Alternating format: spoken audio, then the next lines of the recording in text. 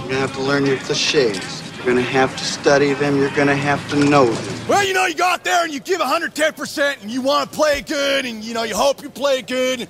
I think we play pretty good tonight. Well, there's no I in the word team, and this is a team effort. 10-5 touchdown. Oh, man, you just got to play one game at a time and go out there and give 110%. All right! Play ball. Happy Remembrance/Veterans Day, everybody, and thanks for activating the 90th edition of Scoring at the Movies. We've been reviewing sports films since June 2018, and we've been spoiling them exactly that long, too. I'm the guy who wears track pants and sneakers with suit jackets and ties, and who likes to drink, although not an entire case of beer in one sitting. Ryan Ellis. And here's the man who's been shamed by a religious man into trying to stop fucking swearing, but man, is he fucking failing. Chris DiGregorio. I should start going by that. That's pretty good. Well, thank you, Ryan. I would have been here sooner for the recording tonight, but unfortunately, Sam and Tilly found out I was spreading my affection amongst both of them, and as punishment, they made me run some wind sprints for a while before I was allowed to come up and record. So I'm a little bit out of it now, but I'm going to give it my best shot. It was only the third quarter. Hey, wait, it's overtime now.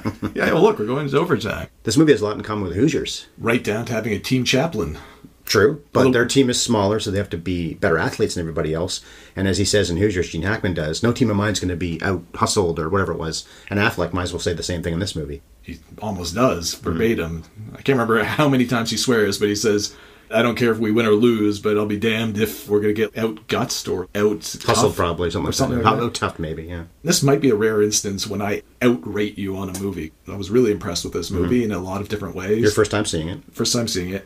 There was a lot of small things that this movie did very well, and the first time I thought, I'm going to get you a movie like I caught you, was after that huddle when Affleck reads the riot act to the team about not being tough enough, not giving enough effort.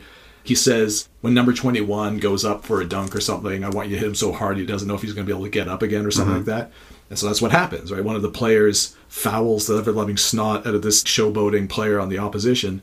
You can see Ben Affleck going, yes, that's the stuff. And I'm like, that's a flagrant foul. There's no way that would fly in any basketball game. Sure enough, the movie immediately calls a flagrant foul on it. And I'm like, oh, good. This is a movie that actually knows a little bit about the sport it's portraying, unlike so many of the movies we've covered that just couldn't even get the bare basics right. And it was oddly refreshing just to see that little bit of accuracy, even if it's down to the calls being made. We've seen some incompetent sports movies, that's for sure. And I'm thinking of another movie that maybe this was homaging in addition to Hoosiers. In the scene you're talking about, the Mighty Ducks. When Estevez realizes his team can't win with talent, play dirty. Charlie, when you're in the corner like that, grab at your eye. And when Charlie does that, he's embarrassed. You can see this, 10-year-old kid is embarrassed. His 30-year-old coach is asking him to do these stupid things. Yeah. And the team in this movie aren't embarrassed, but it reminded me of that one part of the Mighty Ducks. Yeah, that is the dirtiest we ever see them play. After that... It never happens again. Right, they play hard. It reminded me a little bit of the Detroit Pistons of the late 80s, right? Not to the extreme that team went necessarily, but it also reminded me, frankly, of the Raptors now and in recent years. We're going to out-hustle you, we're going to outwork you because we're not going to be the biggest team or the most talented team, but we're going to scrape by and find ways to win. As a first-time watcher of a movie that, frankly, had no fanfare at all, it came, I think, straight to streaming, right? No. Before we get into the details, we haven't opened our beers yet. We're a few minutes in, so let's do that. Actually, I just have a can of pop tonight. I'm taking a break for once. Yeah. Actually, in homage to this movie, maybe I'm not going to drink. Because maybe he obviously does eventually stop drinking at the end of the movie because he would have died if he didn't stop. Yeah, I felt a little bit weird actually grabbing a drink to have while talking about a movie that centers around Ben Affleck's character's alcoholism, but frankly, at this point, I pretty much have a Pavlovian response to recording a podcast, or if I don't have some kind of beer in my hand, it feels odd. So what is that beer? This is my go-to basketball movie beer. I've had this every time. Jam Up the Mash? Jam Up the Mash. Right. It's been a while since we've done a basketball movie. I believe the last one was in March when we did Glory Road, leading into the... Well, was it the Final Four this year? It must have been, right? They did the Final Four this year. They didn't last year. They did, yeah. Right. Okay, you mentioned about when this movie came out. It was last March, so 2020 March. And it beat the pandemic shutdown by 2 weeks. So it got 2 weeks in the theaters. Oh, it did?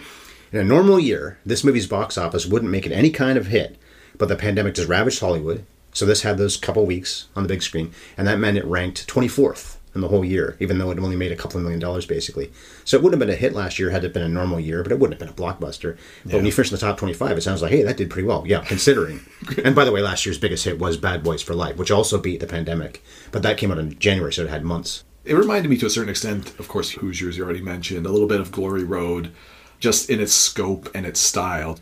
But these are never the movies that ever seem to do great in the box office. Glory Road was basically a failure, but it didn't succeed all that much. Maybe it's just not flashy, right? Because it's a very narrowly focused story, basically on this one guy and to a certain extent the team he's coaching. But it's really just like a story about Jack Cunningham more than anything else. Well, both Glory Road and this movie are about the coaches, and so is Hoosiers. That's pretty balanced with the players, but it's more about the coach. Yeah, so all three of them, I guess, are like that. Yeah, nothing spectacular about any of the movies. There's no huge Rudy moments, thankfully. Affleck is, yeah, right, exactly. Affleck's not box office poison like he has been in the past. No. Because of the Justice League stuff. And of course, it was earlier this year when they released the Snyder Cut, which people really ripped about. I liked it more than the original movie. So I wouldn't say people didn't go last year in those 2 weeks, or wouldn't have it been a normal year because Affleck was in it, which has probably been true about other movies he's been in.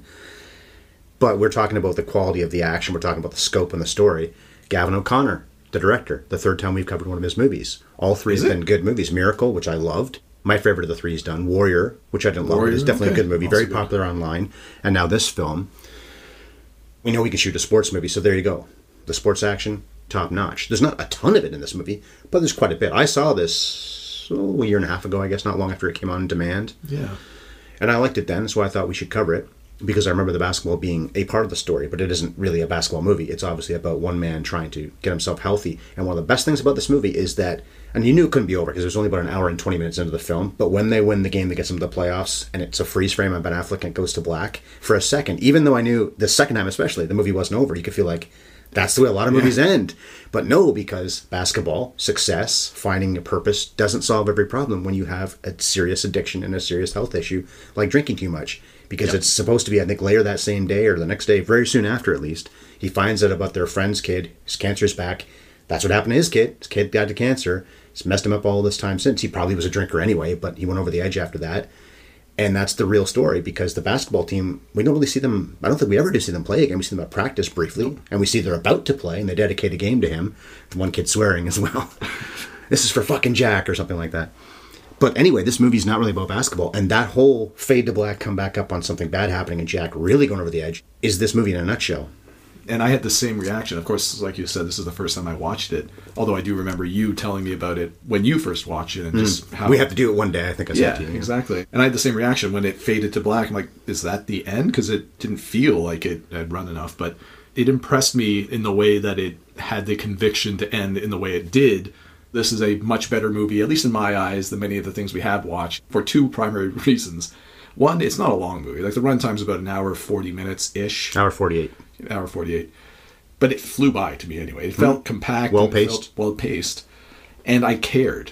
I cared about every emotional beat that the movie wanted me to feel, and I've lost count of the number of times that I've ranted to you about movies trying to get me to feel things in just cheap or undeserved ways. Ali didn't really make us care as much as he should have about Muhammad Ali. Great example. We cared, but not as much as we should have. A much, much longer movie, a movie that had too much source material to draw on and couldn't focus itself as a result. But this, for a movie that's an hour and 3/4 essentially, and a movie that has some complexity to it because it's all about Ben Affleck's character, and he has a couple of different things going on in his life. And the movie, I thought, very effectively laid out this guy's history and traumas to the viewer in a way that was both surprising but effective and not overwrought either. Because when I first met the guy and we first experienced his alcoholism, functional alcoholism, I suppose, to a certain extent. He works every day. It doesn't look like he's calling in sick. No, exactly. I mean, he's clearly got issues, right? But yeah, he's holding down a job, if nothing else. Construction, like in Good Will Hunting. That's Exactly. what Chucky's character was going to be, but Chucky was a happy guy. Also a big drinker. Yeah, that's true. Although maybe 20 years on, Chucky in that movie is Jack in this movie. I think he is. But then Chucky didn't have a trauma like his kid dying. And they handled that really smartly too, because it's more than halfway through the film, I think, when you find out his son died of cancer. Obviously, we learn more as it goes along, but you only realize when he goes to see their friend's kid, think, oh, he knew Michael, meaning David, the kid, knew Michael. And then you realize, oh, that's what happened to his kid. Yeah. Yeah, they visit the gravestone. This movie's not subtle, and I think some people would call it pretty cliched. But the way they handled that was smart. Those are two big things we like, or at least I liked right there. The way you find out why he's, well, I think he was a drinker before the kid died. But Yeah. he's over the edge because of the kid dying of cancer, something he couldn't control. And that bit we just said about how it goes to black. And he's smiling, I think, for the only time in the movie at that point. But the movie's not over yet because we have to actually deal with the fact that this dude needs to get help. His problems are not over yet just because they won a basketball game. I think it's implied that alcohol has been an escape for Jack through his entire life. You see that most clearly when he went to visit the friend's child in the hospital, and he just turns around and leaves, and he goes straight to the bar, and then he gets blackout drunk. This guy just has no emotional capacity to deal with any kind of trauma. His recourse is he just blacks himself out. The first half of this movie, my assumption, just based on the information that was meted out to us, was that the alcoholism was a direct result of his breakup with his wife. We learn early on that he has an ex-wife that he's not on great terms with, and she was contacting the sister or something. I love the way he plays the scene on the phone, too, when he calls her. Yeah. The night at his sister's place when he finds out from her that she tried to contact him. He calls her, yeah, it's the same number it was when we were married. And he doesn't overplay that he's mad at her, but you can tell this annoyance of, I have the same fucking phone number. Don't say you can't contact me. He didn't say that. A lot of movies you'd have him literally say that. That's But true. you could sense the disappointment that his wife is not even paying that respect. That if you want to contact me, don't pretend you can't. I have to credit Ben Affleck in his performance. It's one of his best roles ever. He's publicly had some very... This is the Ben Affleck story. Yeah, this in is. some I was ways. going to say, I wasn't sure quite how to put it mildly, but you're right. This is the Ben Affleck story. He's been in rehab more than once. So he knows of which he speaks when he's acting in this role, and I think that really comes across well. And this is a moment that happens like 5 minutes into the movie. It's very early on, that conversation he's having at his sister's place, leaving a message for his ex-wife. And already we know that he's disconnected himself from his past life, because we've already heard friends trying to contact him for a variety of reasons. We know that he's not in great terms with his wife because of the conversations that Jack has with his sister and their family. And then we have that moment, like you said, of irritation that Jack has that the ex-wife is going around his back to inquire about his well-being because his car is always being seen outside of the local watering hole. You have all this information and you already know that he's feeling one way, but it's almost undeserved, or he shouldn't be feeling that way because he's actively avoiding people and he's drinking himself into a stupor every night. So you can both sympathize with Ben Affleck, but also sympathize with the ex-wife, because I'm sure she's legitimately concerned about him. And then as the movie plays out, you kind of figure out exactly what happened in terms of the son and things like that. I don't know if I ever got the sense that this was a terribly cliched moment, but that moment where he eventually does get up the guts to go with his ex-wife to the cemetery to visit the grave of their son, and he puts his hand on the gravestone and just says, "I miss you, buddy," legitimately teared up at that. That was like a very effective moment for me, just because they didn't overplay their hand. I credit Ben Affleck to a really solid performance all around. Him weeping would be fine, but he can't cry. That's what the movie's showing us. At the end, he finally does with the therapist. So maybe he never cried about the kid dying. I think that's part of it, yeah. The end of the movie. And I hope I didn't make it sound like the wife is being a shrew or a battle axe, because she's not. Angela seems like she was a good person. It takes two to fight, it takes two to divorce. But sometimes, well, often, if not always, one person's more responsible than the other one. Yeah. And it looks like Jack is the bigger reason, simply because he disconnected, and even more so because he probably did this, maybe not quite this much drinking with her, but probably an awful lot of drinking with her every single day. I don't know how people can physically do it, because as much as I'll have like a consistent amount of drinks over the course of the week, 1 or 2 beers with dinner or something. You know when to stop. Well, not just that. If I have more than a certain number of beers in a certain amount of time, I feel nauseous. Especially that kind of, it's like a fake movie prop. Yeah, type of Cutters, beer. I think it is. Yeah, it's like a Budweiser or Coors or something. And 2 or 3 of those, and I'll just be throwing up from feeling sick, not drunk. I can't take it anymore. So watching him slam back the number of beers he did in one night, I felt it physically watching him do that, especially when he was drinking in the shower. Man, all kinds of water is splashing into that beer. He drinks in the shower, and every time he's in you see the shower scenes 3 or 4 times. It's like Psycho. Well, there's one shower scene in that, but you see him in the shower multiple times, and he's always drinking a beer each time. I don't think I've ever taken a bottle of, well, I usually have a mixed drink, so it's even worse. I don't think I've ever taken a drink into the shower with me. It's like Kramer preparing a salad while he bathed. Oh, God. Another homage it could be, though, is in Bull Durham, because when Costner has a bad day, after Robbins gets promoted, and Costner is cheesed off, he knows his career's probably over now, he's drinking a beer in the shower, because he argues with an umpire, gets thrown out. Maybe that's an homage in this movie. Well, let's talk about the numbers. The Rotten Tomatoes critics and audiences, the exact same percentage, 84. So, had this movie played longer than 2 weeks last year, maybe it would have done okay in the end. It might have got word of mouth. 6.8 out of 10 was the average from the critics on the strength of 215 reviews. And Affleck got 4 or 5 different awards nominations, including the People's Choice Award for this performance. And as I said, one of the best ones he's ever done. We all know this guy's career. We know he's directed. He has 2 Oscars, one for writing, one for producing. He's never even been nominated for acting. I thought maybe he might have gotten nominated last year in this performance. It was a strong year for acting. Most years are, but last year was pretty strong. But he's never done another sports movie, so I guess unless he does one in the future, we can't cover him. He technically was in Field of Dreams, but A, we've covered that, and B, he and Damon say they were extras at Fenway Park in the scene where Costner and James Earl Jones go to watch the Red Sox play. We never even managed to spot them in the crowd. If you had told me that he got nominated at least, I would have said yeah. And there was an element of physicality as well to the performance, and part of that is just that he's coming off being Batman for a couple of years where he bulked up for the role. And he looks huge in this. He also gained weight, as in fat weight, not muscle weight. Yeah, so probably dropped the muscle weight and let it turn into fat. He reminds me of like a professional athlete or a bodybuilder that's now like a year or 2 retired. So they've still got most of the muscle they used to have, but they've added that layer of fat. So he just looks big and hulking. But at the same time, he doesn't carry himself in this movie shoulders back, chest forward, confident kind of strut. He's always got the rolled forward, defeated look to him. I bet he was like that when he was younger too, because he says to Brandon in the truck something about how my dad never liked me. Not just because of one thing that happened, or he doesn't say maybe their mother died. No, their mother's alive. She's always at the mother's still alive. Yeah, she's just the father. Right, so it's nothing like that. He only liked him because he played basketball well, and he realized, well, if this is the only connection we have, I'm not going to do it anymore. Another thing we don't find out till towards the end of the movie, that he could have gone to Kansas on a scholarship. It wasn't Kansas' fault. It was, I'm not going to go anywhere because I don't want to do this if this is the only connection that I have with this guy. And he doesn't say that. I don't think so in that scene with Brandon, but the implication is, well, then my dad really said, to hell with you. It's never explicitly said what happened after he quit basketball, but I think you're right. That's the implication. Cold sever. He's done with his father at that point. And he must have been a drinker, I would think, through this time. And yet he met this wonderful woman, beautiful woman too, Angela. Janina Gabankar plays her. She was in the first 2 Barbershop movies, the biggest things I can see on her resume. I don't recognize her from anything else. I've seen her somewhere, but I've never seen those movies. I recognized her, I just don't know from what. And she seems like an awesome wife, and what a catch. Yeah. But he must have gotten her in his life and married her and all the rest. And they look like they were happy in the few pictures we see when he was going through some kind of troubles, because I think he was always a troubled guy. This movie implies a few things pretty subtly and pretty effectively. Mostly. I'm going to mention the one thing that didn't quite work for me, but the relationship that Jack had with his father in this movie, it's a core element of why Jack has all this trouble. That's the seed of everything that happens, and then his son dying and the breakup with his wife, exponentially exacerbated an existing inability to deal with emotional stuff. But when he's talking about his relationship with his dad, this is the only connection this man had with his father. He didn't want to be anything like him. But then later in the movie, when you see a couple of times, Jack gets blackout drunk, and there's a local guy named Doc that brings him home and carries him upstairs.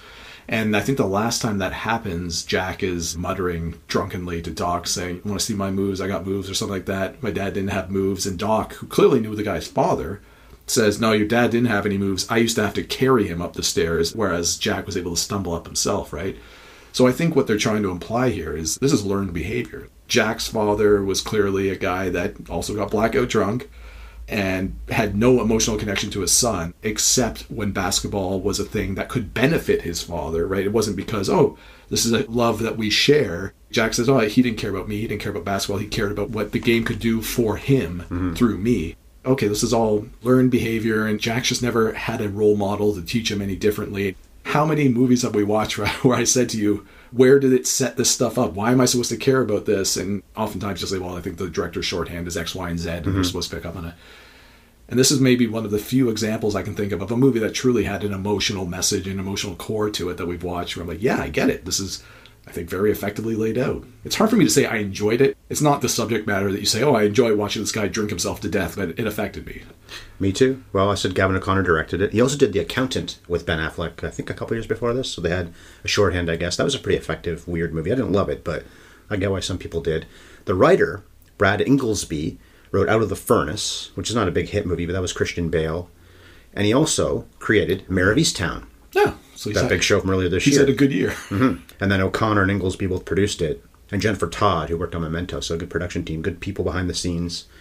O'Connor's made 3 movies that I've liked for sure. I guess you probably agree. And we've covered those 3. I guess that's it for sports films. He'll probably make another one, though, because he's only made maybe 8 or so movies. Hope he does. And about half of them are sports films. Yeah. And this movie never implies that this is based on a true story or anything like that. But do you know if there's... No, I thought maybe it was, or based on a book or something, but no, Yeah. it's an Inglesby original. Okay. The way that it's written, the way it's portrayed on screen, right down to those moments where you're following the school's progress as they're coming around to Jack's way of coaching, you're seeing their results improve, and you're seeing clips of each game followed by a score. That's a trick that we've seen, not quite exactly the same way, but similarly done in other movies like Glory Road, that usually indicates that this is recounting a real life run that a team had, and it shows you all the individual scores from each game as their rankings improve. So I was wondering if it was real, but I'm slightly more impressed if it was pure fiction. Well, maybe Inglesby based it on some team in SoCal. Bishop Hayes is the name of the school that Ben's the coach of, the Catholic school, obviously. Maybe Inglesby looked at something in reality and based it on that, but not literally in the sense of a former property, a book or something, or the Glory Road real-life story. I didn't do the nutshell yet. Oh, you didn't? Wow. How about that? How long do we go without showing me the nut? There are times I've gone even longer than this. But it'll lead us into us talking about the basketball action in this movie. So in a nutshell, for The Way Back, and by the way, there's another movie called The Way Back. Peter Weir directed in 2010 with Ed Harris and I think Colin Farrell. And there's also The Way Back. So why they called that the same name? This movie was originally, or it was going to be called The Has-Been. Maybe I thought that was too harsh on Affleck. I don't know. The Has-Been could have been that. Oh, ouch. I guess the shooting title was The Has-Been. Anyway, for the nutshell. Wait, being around kids can make your life better? Ouch, right? You're letting some of your own preconceived notions. Well, we are recording this the day after Halloween, the night I get to scare the living crap out of kids, which worked very well in our new house. We had a lot of good scares, and we had some friends come over and witness that. But as you and I probably made clear in our podcast more than once, we're not kid people, you and I. I'm very happy that they went with the title they went with over The Has-Been, because it would have been a very grim movie if it didn't end specifically the way it did. It would be a very dark movie, and then you could say, okay, maybe The Has-Been. But the fact that the whole movie is about Ben Affleck's character finding a way back out of the pit that he's dug himself, and at the same time also the school and the boys on the team and things like that, they're also trying to find their way back. So what about the sports action then? You liked it? The nice thing about portraying something like high school sports versus the movies we watch where they're supposed to be pros of some description is you can forgive them looking a little bit clumsy or not being great because they're kids, right? So as much as it's meant to be, I thought it was pretty good. And like I said off the top, one of the things I at least respect about this movie is regardless of what the action actually looked like on screen, and I think it was fine, it's a movie that understood its sport and it understood The rules. the rules, importantly the rules.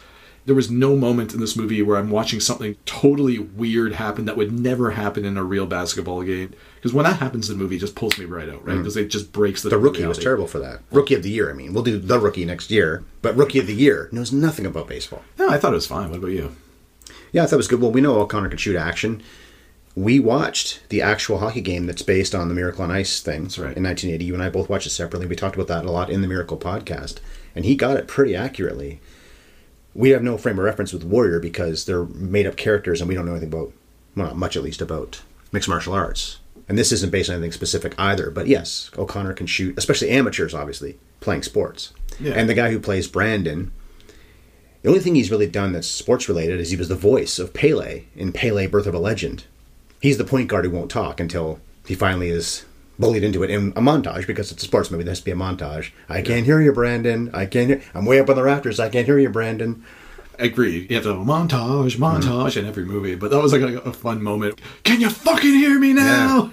Yeah. I thought for sure you were going to get Ben Affleck proudly yelling down, "You're damn right I can," or something, give him a thumbs up, and instead he just quietly, "I sure can." It was like a internally proud moment. And he's not wrong, because with 3,000 people in there, if you're going to talk like this all the time, there's no way your teammates are going to hear you when they're 50 or 100 feet away from you. And that's the other thing the movie got right too, is if you're the point guard on a team and you're the one responsible for calling the offense and setting up the plays, you got to be heard. Aside from the fact that Brandon is unquestionably the best player on the team. Jack tells him that, literally. It's true. You want your best player taking the important shot. Well, right? I don't know. There's some coaches that probably don't want to pick sides, especially with kids, and say, you're the best. He only says it to him, not to the whole team. Yes, that's important. I don't think you go necessarily from the whole team. It's, you're garbage, but Brandon's great. Well, when he changes the captaincy, I love the fact that the Sam guy, who doesn't really have much dialogue anyway, who had been the captain, not a very good player, but a leader, He didn't find out on the court right then and there. The decision was made. He knew before because Jack says, I talked to Sam. But Sam right away is, I'll follow your lead. Love that little moment. You can't just unilaterally, as the coach, necessarily pick a captain and take it away from one kid, give it to the other, and hope that the team follows. There has to be an acceptance of the person being made captain out of respect. That's part of the whole thing with captaincy on teams. You should respect that person. Sam's very grown up then to be that cool about it. Very grown up. The nice thing about this movie, early on you see these kids, we're using the word kids, they're 15, 16, 17. They're kids. Well, but we hear that they're getting offers for full rides to Kansas also, Brandon. So they're still kids to me. They're still kids. I mean, we're in their 40s now, but we're talking 17, 18-year-olds as opposed to 12-year-olds, for instance. Well, that's true. So when we see these kids early on, they're behaving like children, right? And you've got the one guy that's heaving up three-pointers at a 21% success rate, and you've got the other guy that's calling himself white chocolate and wearing the bandana around his head and making out with every girl that will stop in a corner for 30 seconds. But he can shoot threes, and he's not getting the ball in to actually shoot it. Right, but he's also not putting up the effort on the defensive end and stuff like that. And chubs that won't stop dancing like they're winning the World Series, even, or I should say the championship, despite being 1-9 or whatever. The movie gives them all at least some characteristics, and they're behaving like children. In various ways, one by one, Jack is able to sort of get them to buy into the team, buy into a little bit of responsibility on the team, play for each other. Full court press. But again, similar messaging to what we saw in Glory Road and Hoosiers. You're playing for each other. If somebody wants to say, well, it's a little bit cliche that the underdogs are going to play together as a team real hard and beat the better teams, sure, it's an underdog story and it's a cliche, but it worked and they did it well. The only element of this movie that I wish they had done a better job with was the thing about Brandon and his father. Mm-hmm. I think what the movie is trying to do here is trying to say, okay, look, Jack, you had this troubled relationship with your dad. This kid's got basically the same thing going on. He's got the same opportunity in front of him that you had, being the full ride to Kansas on a basketball scholarship. I don't even know if we're told this explicitly, but I guess he's thinking maybe don't take it for some reason, because Jack then eventually goes to speak with Brandon's father alone. Your son's really good. Why don't you ever come to games? He's got this scholarship offer, all this kind of stuff. The father has good reason, though, because he is taking care of two other kids. But then he says, I don't want my son doing nothing with basketball. I also... Right, he was screwed over by the system. So he says, but this is what failed me for this movie, was that Brandon's father apparently also got a basketball scholarship coming out of high school. That's what I mean, he was screwed over by the system. Russ is his name. But how? He got the basketball scholarship, but we don't really find out what happened to him then. He didn't say, but I bet it's something to do with race. Maybe, but the problem I had with that is if you're Brandon's father and you're working in this manual labor job trying to support three kids and family, I can appreciate him being pissed off at the world, but your son's got an opportunity to go to a top-tier university, paid in full. Whether or not he becomes a pro basketball player after that, at least he's going to have a paid-for college education. True. So the fact that the father is like, nah, screw that, basketball can suck it because I didn't make it in life. I don't care what happens to my son. I'm like, that doesn't really feel right. There has to be some rationale why you don't want your kid to go to university and get an education, at least. It was a very abrupt, non-rationale. So if you didn't love that aspect, did you love that he showed up with the sons? I did like Brandon that. sees them. You like that? Because that's the cliche. That's definitely a cliche. That's definitely a cliche, but it's still touching. This could have been a very grim and dark movie if you never had closure on that Brandon and his dad relationship arc. If you never had that moment at the end of the movie with Jack where he's coming into a little bit of sense of, I guess we're meant to feel like he's okay with where everything is in his life now. He's come to accept everything that's happened. He sees hope. Look what he accomplished in a matter of months. And yeah, he got fired. For good reason. He's drinking in the office and drinking on the job, and therefore he's drinking around these kids. It's bad enough to be swearing around them. The Mark dude, I used to call him a father. Chaplin. Yeah, and the credits it says Father Mark Whalen, so okay, Chaplin. He lectures on more than once. It's a bit of a funny, not really a funny movie, but that's a bit of a funny recurring theme. The bridge too far is to drink on the job, which he probably always was doing. They show him drinking on the way home, the very beginning of the film, after a day's work. But then later on we see him pouring booze into his, I guess, supposed to be coffee cup. Yeah. So then the suggestion would be that he drank on the job during the day all the time, too. But we didn't have evidence of that at the very beginning. Again, Good Will Hunting. They're drinking beer when they're taking a break. Yeah. If you have a beer and a smoke while you're still working, not the end of the world. But I don't think I'd ever do something like that if I had a job like that. And all that dangerous stuff flying around, you in any way influenced by alcohol? Seems like a bad idea. It's so sad, too, right? Because what I thought this movie was trying to tell us is that Jack clearly had a hell of a drinking problem when he's offered the position as coach for this school. Mm-hmm. for all the reasons you described, we get all those scenes of him drinking in various ways. His life's very full. I like that line. He's practicing to talk to another father, Father Divine. Yeah. My life's very full, Father. And then there's that montage of him just coming back and forth to the fridge, cracking a beer, switching one into the freezer. He likes his beer cold because most of those would have been pretty cold by being in the fridge for a couple of hours. Well, the colder something is, the less you taste it. So maybe that's why. Oh. My understanding was he had that horrible drinking problem. He gets this job. At first, he doesn't care all that much about it, but then he comes around to it. And then Al Madrigal's character, the assistant coach, finds some empty cans in his office and sort of calls him out about it. We didn't really see much after that of Jack drinking, right? There's the scene of him pulling up to the bar and then driving away. And he seems to have cleaned up his act a little bit until he gets that recurring moment of trauma where he visits the friend's son in the hospital. And then that just brings everything back to him. And then he falls right off that wagon again. That's when we see him again pouring vodka into the coffee mug in his office and he gets called out and fired. Because that's also after they had clinched their playoff spot. They hadn't played the playoff game, but they clinched the spot. If that had been it, dear God, this would have been a grim movie. He's off the wagon. He's in the tank. There's like shenanigans that happen when he gets loaded at the bar with a random blonde afterwards.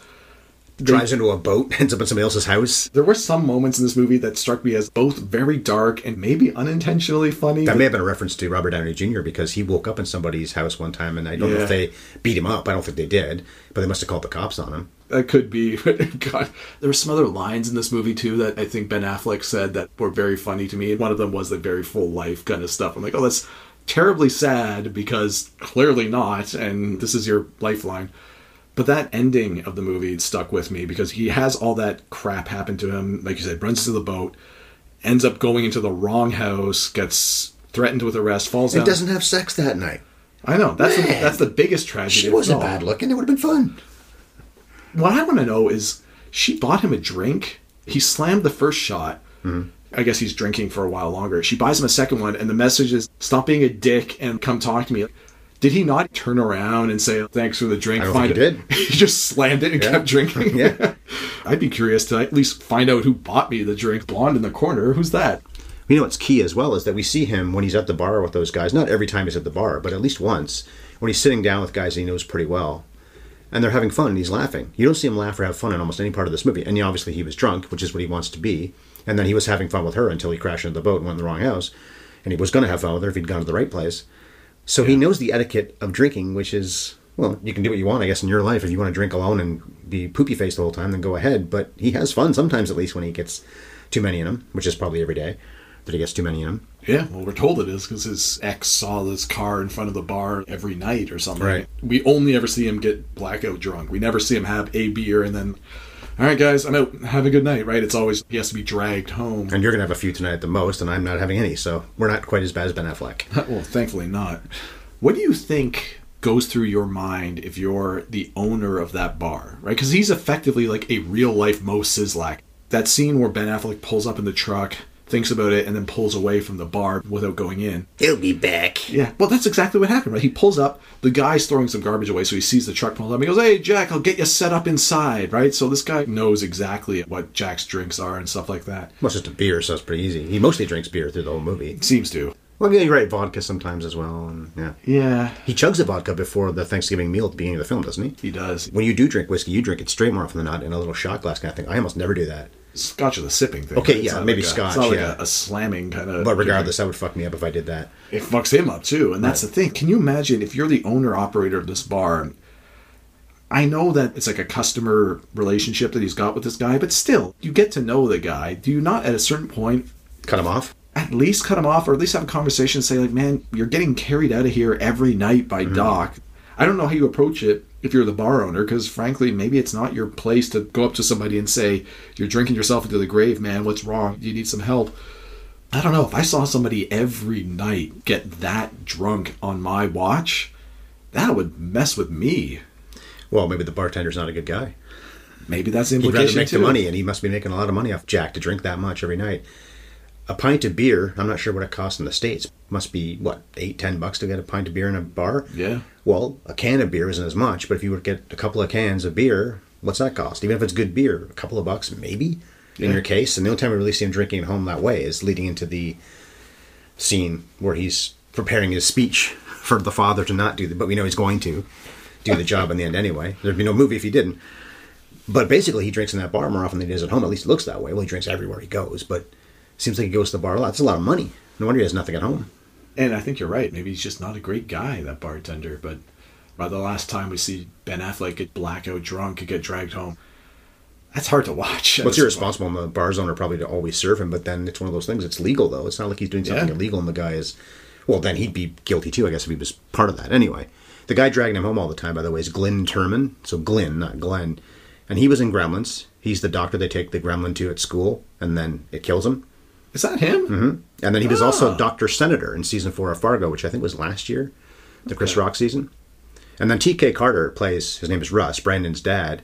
We've seen him before because he was in Space Jam, although I don't remember who he was in that, but he was in it apparently. And if we ever can find Youngblood, the hockey movie with Patrick Swayze and Keanu Reeves, and he's also in The Thing.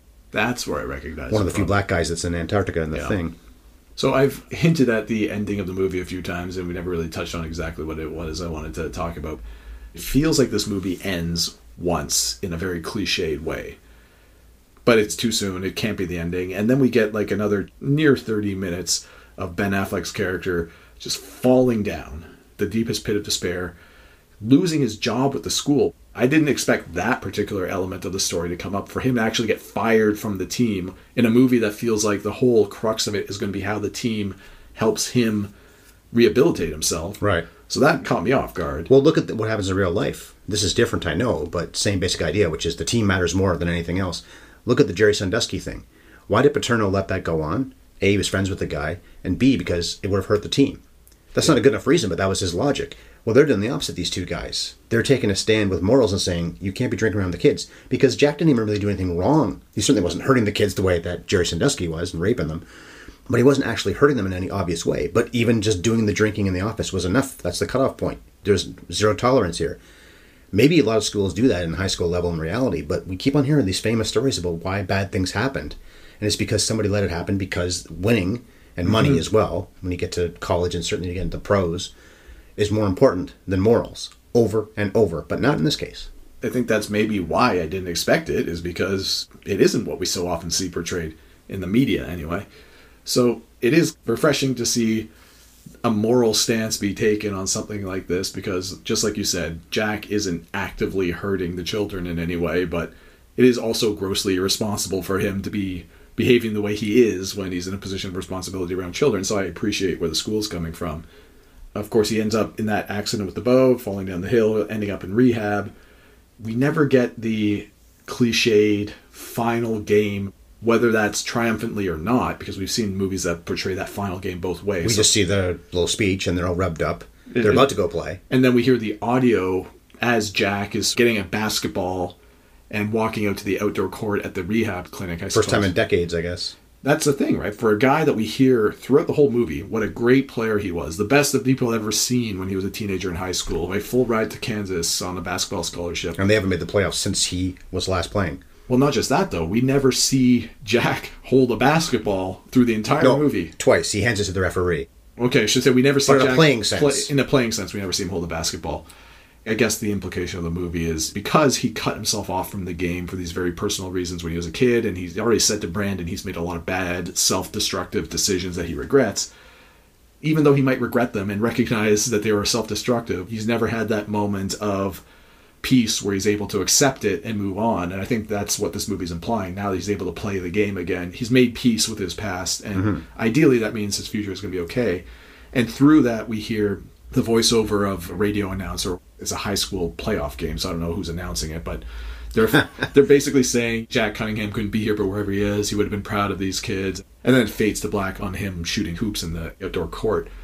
I'm sitting there watching this movie, and then it fades out, and I'm thinking, I don't know what to feel about this. In the one sense, I never got the closure that I've been kind of trained to expect from this kind of movie. But at the same time, when I really sat down and thought about the beats of the last half hour of the movie and how it played out, it's the right ending. It's the right ending. It makes more sense. Anything else would have been really cliched. Like that would have been the Disney-fied ending of this movie, as if he somehow got his job back, triumphed in the playoffs or something. So at first I was slightly disappointed and felt like it didn't quite pull through, but on reflection, you had the courage of your story, the courage of portraying an ending that you felt fit the arc of the character. And I think it's right. And I was going to ask you if you felt the same way, but based on the comments you just made, I feel like you agree with me. The worst ending of the 3 sports movies that O'Connor's directed, even though it's my favorite of the 3 movies, Miracle, he has to base it on reality, granted. But part of that is the voiceover, where Kurt Russell's saying, "More than anything else, a chance to believe." Right? Because it's all about how American need to pick itself up, and then they play "Dream On" in the end credits. So it's really laid on thick, even though they have to base it on the fact that this team that shouldn't have beat the Russians did. But I do love Miracle anyway. Warrior has that good ending with the 2 brothers finally reconciling. Yeah. And earlier they sort of reconcile with their father in some ways. That wasn't really a finished relationship. It doesn't have to be finished, I guess.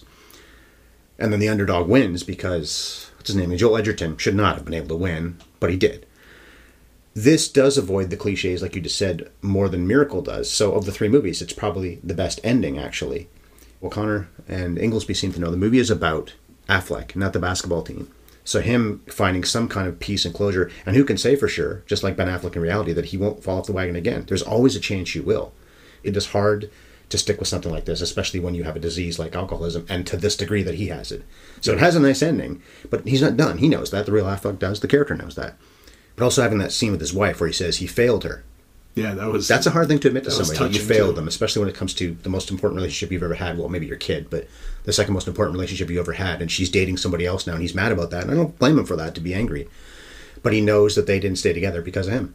He can admit to the therapist and cry in front of her that he misses his son and doesn't know how to handle the fact his son died. I don't know how I'd handle it. It does the thing it needs to do. It's not about basketball. We don't see the final game in hardball, and I think we agreed. We just covered that earlier this year, too. That showing them what the trophies is probably not a good idea. Keanu even says seconds before, you showed up. The most important thing in life is showing up. That's right. I don't need to know that they win. I wish you hadn't shown that in a way, even though I love hardball. To me, this is maybe the most poetic ending. Yeah. Partly because this isn't over. Nothing's ever over. Altman said it about how movies, or stories at least, don't end. We're just stopping here. That's why at first it struck me as so bizarre to see the movie end the way it did, because it felt incomplete or unfinished, but the character's not finished. This is just the first step on his continued journey towards, ideally, sobriety. Mm-hmm. And in some ways, it felt a little bit, weirdly enough, like the ending of Jerry Maguire for similar reasons, right? Because we agreed at the end of that, these 2 people are together right now because they're forced to, out of not a matter of convenience, but like circumstances in their lives put them together and they forged this relationship. But we can probably agree that in 6 months they might be broken up again, right? The kid's still between them. Cameron Crowe talks about that in the commentary. Yeah. That's a really key point, that even though it's a beautiful scene, and they seem like he said to her not long before, I love you and all that stuff, and he probably believes it, but does he really? Can she love enough for the 2 of them? Yeah. It's a very good ending in that way, just like the movie that he partly based on, Crowe did, The Apartment, Shut Up and Deal. Shirley MacLaine. She doesn't say I love you back to Jack Lemmon, she says shut up and deal. These kinds of endings can seem like happy endings, and I'm not saying they're bad or unhappy endings, but they're more open-ended the more you think about them. The Apartment, Jerry Maguire, The Way Back. Those kinds of endings are better. I think so. Not everything has to be true to reality or true to life, especially these kinds of movies, I suppose. But you get him on the path to redemption. You get him on the upswing. He's on the way back. He's on the way back, but there's no guarantees. Nor should there be. So it was an unexpected but pleasant surprise of an ending, I think. What do you think of the 2 usually comedic actors in almost entirely serious roles in this movie? Al Madrigal playing Dan, and Michaela Watkins playing the sister Beth. She's been in plenty of comedies, and she's a funny actress. And Madrigal, Daily Show is what I know him best from. Yeah. But here they are playing characters that really don't have any humor in them at all. They're pretty good actors. I guess they proved that they can do drama like this. I thought they were both good. Madrigal had more screen time overall just because he's with Jack on the court all the time. He's second build as well in the movie. He also had less emotional range, I suppose, in the movie than the sister character did. She turns up basically either in emotionally fraught family gatherings or when Jack's at his worst. So she gets the opportunity to really be sort of an emotional foil for him. But she did well. And he provided an even keel of sober reality to Jack throughout the movie, right? Al Madrigal did. He was just there to provide facts at first, but then he's the guy that's like, I saw the cans in your office, and Jack's sort of like, what are you doing in my office, blah, blah. And the character's named Dan? Dan, yeah. Doesn't react. Don't let me catch you do it again. He leaves it at that. And then he catches him doing it again. What I loved about that scene where Jack got fired, when the father comes in with Dan and says, listen, you've been caught again. We warned you. That's it. There's a no tolerance policy. And Jack turns around to Dan and says, you go behind my back, you didn't even talk about it. And he's just like, I did talk to you about it. I told you about the cans, and you lied to me because you came in pissed drunk and stinking of alcohol. And said you overslept. And you did, but that's not the reason you overslept. You lied to my face. It wasn't an alarm. It was because you were loaded. Yeah, there was no argument. There was no heated exchange. It was just a statement of fact. I warned you. You lied to my face. You stink of booze. I'm done with you, man. And Dan's a good moral compass for these kids, more than Jack had been. Because Jack, as we've talked about swearing, does it a lot in the court. The father, who's with them all the time on the bus and everything, he's got a point. It's one thing to do it once in a while, but he swears a lot. There was a part of me that was like, yeah, these are kids. You shouldn't swear around them. But at the same time, we both know what sports are like. By the way, I say that as somebody who swears too much, but I don't do it in front of kids, I don't think, very often. Yeah, no, I try not to. I feel the same way, obviously. But I am somebody that actively complains about how the English language is degrading over time. You're right. If I hadn't studied the history of literature in university, I probably wouldn't have quite the appreciation that I think I do now. But the beauty of the language is often lost and is sort of degrading over time, I think.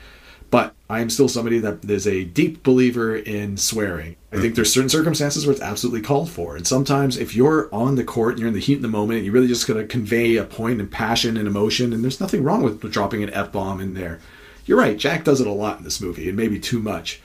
But I think there's a balance to be had there. Maybe that's what the movie's trying to convey, is that the chaplain, on the one hand, is saying, listen, we're trying to build young men of character, and I know he says faith, and I think we're on a similar page about what that might entail, practically speaking. But anyway, regardless of the religious message of the movie, he's on this one side of it. What I kind of liked was Jack's response to say, with all the shit going on in the world, Father, if there's somebody up top watching us all, you really think he cares whether or not I drop an F-bomb here or there? And the chaplain's response was, for reasons, blah, blah, blah. You're damn right, I think he cares. I'm like, all right, you put it well. All right, I'll try harder. Right? Yeah. Well, one of the arguments to be had there is that, yeah, we can't fix every problem when it comes to finances or homelessness or something like this, morality, but you can literally stop being this way around kids, at least. Yeah. That's easy to fix. So is it a big deal in the grand scheme of the world? No, but this is fixable. Fixing homelessness is not necessarily going to be, well, it's never going to be easy, but this is easy. Just stop doing it. And I do think there's also an argument to be made that as much as I am still a proponent of there are circumstances where swearing is absolutely warranted and might actually be effective, it's more effective if you don't do it all the time. If it only pops up in certain circumstances, then it has impact. Well, when he says damn, that is impact. When Dan says later on, I really want to fucking win this one, or something like that. The only time he swears in the whole film. And when Brandon does, when he's mad at Jack, has impact. Just like the one kid at the end, let's win this for fucking Jack, or whatever it was he says. They all swear, I think, once each, but Jack does it plenty. So anyway. So as far as the depiction, we talked about that. We think it's pretty good, especially for kids. As far as scoring goes, well, Affleck could have scored if he hadn't driven into that boat, and then more importantly, went to the wrong place. Other than that, this is a very sexless movie with attractive people in it. That's a fair point. Affleck has been on the cover of People magazine as the sexiest man alive in the past, although he doesn't look as good in this movie deliberately. He's not supposed to, but he has been at that level. And as we said, the one who plays his wife, Janina Gavankar, is a lovely woman. So their kid must have been a handsome young man. I forget in the pictures if he was. I'll say 7.5 out of 10. Almost an 8. I'll go 7.5. I'll be a little bit of a hair splitter. You're going to go higher than that, aren't you? I was going to go 8. All right. So you're right. You get a little bit higher than me then. I thought it was a very effective movie, all in all. And you're glad you saw it then. Okay. I am very glad I saw it. Aside from that one nitpick I had about the relationship between Brandon and his dad, I struggle to think of any elements of this movie that didn't really work for me. It's too bad more people didn't know about it or see it, but pandemic. The last little piece of this movie I do got to mention before we wrap. You referenced this in your intro, too. One of the, I imagine, intentionally funny moments of this movie for me was when Ben Affleck asks Al Madrigal's character, what's the dress code these days? Yes. And he's told a suit jacket and a tie for the coach. Which he wears. Which he does wear. But then track pants and sneakers. Yeah. But he goes into his apartment and opens up the closet. Part of the reason this amused me so much is because the last year and a half or whatever, I haven't gone into an office. I've been working purely from home. So my wardrobe has narrowed itself down to like a few pairs of jeans, t-shirts, and some hoodies. And he goes into his closet and all he finds are half a dozen different hoodies and some jeans. And I'm like, yeah, that's familiar. I get that. And then he opens up the box and pulls out, I don't know what the suit jacket was meant to be from, whether he had a prior career or that's like the jacket he got married in or something. Could be his marriage jacket, yeah. Dusts off this dusty old jacket and pulls it out. Oh, that's cute. And that's all we see him wear, like you said, that jacket and sneakers for the rest of the movie. That's good. Consistently. I didn't realize at first he was wearing track pants, so they had a wide shot of him coaching. I thought, those are definitely track pants. Those are not formal pants. He's complying with the dress code to the letter of the law. He literally is. It's like when Charlie Sheen wears a tie and I think has no shirt on, though. He has a jacket of some kind, but he's got an open shirt in Major League. Yeah. But he is wearing a tie.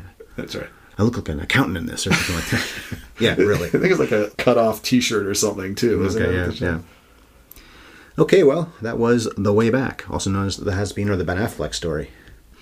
In 2 weeks, we'll do the quirky thing, getting away from this movie, which is very serious, as we talk about wrestling again in The Peanut Butter Falcon, another movie you haven't seen yet. Yep, this is going to be the month of new movies. We're on Twitter. I'm at MovieFiend51. Chris is at ScoringAtMovies. Email address is scoringatthemovies@gmail.com. Rate us, review us, subscribe, please. We always want more listeners. Who doesn't? We have 90 episodes. Anyway, do something you've never really done your whole fucking life, Jack, and take her fucking easy.